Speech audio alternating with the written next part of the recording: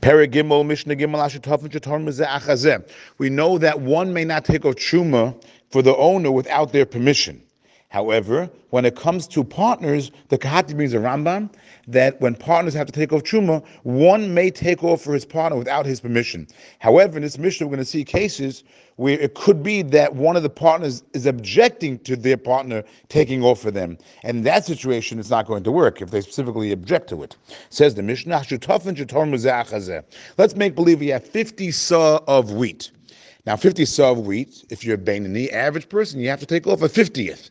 You're supposed to take off a 50th, which would mean one sa. So what happened was, each partner came to take off a sa. The first partner came and took off one sa to cover all 50, meaning to cover himself and his partner. And now the second partner came and also took a sa to cover him and his partner. So he took off an extra sa. So what happens in this situation over here? Says the Mishnah, Rabbi Akiva says, Truma shneim truma.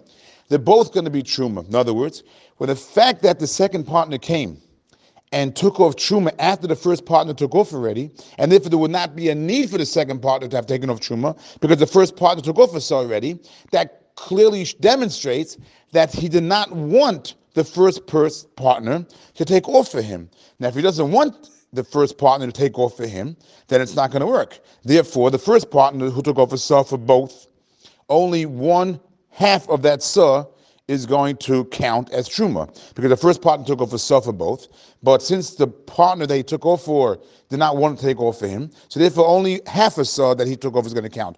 Same thing when the second partner comes. The second partner took off a sa, so for both, but since the first partner took off, therefore the first partner did not want the second partner to do it, therefore the second partner's half of what he took off is going to be truma. So the Mishnah says, truma shneim truma. Half of a sa of each one is going to be truma. Both of them have truma.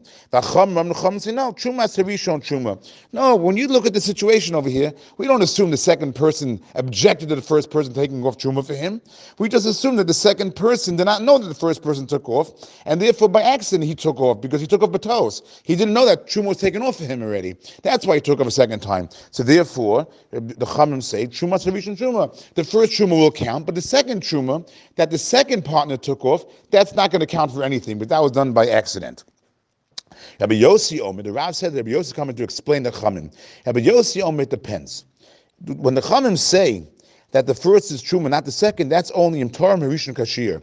When the first person went off and took what should be taken off, an average person, the standard truma is the 50th. So the first person took off what he's supposed to take off, and now we see the second person come to take off for both of them. We assume that the second person did not realize that the first person took off. Therefore, the Chacham say the first is truma, not the second one. Therefore, in Torah Harishon Kashir, ain't truma as a sheni truma. The second one will not be truma. However, vim lo Torah Harishon Kashir. However, if the first person did not take off what is normal to take off for a standard person, he did not take off a 50th, and then we see the second person come in and take off truma, then we say that the second person took off truma because he was not happy with what the first person did. The first person only took off a 50th, but really we know that there are guidelines what should be done, and it's not proper. What really should have been done was a 50th was taken off. So the first person did not take off a 50th, and the second person came in now to take off truma. We're assuming that the second person was not happy with what the first person did, and therefore the second person was objecting to the first person's truma. He did not want the first person to take off for him. Therefore, both of them again is going to be truma. Therefore, in that situation, truma, the second one will also be truma.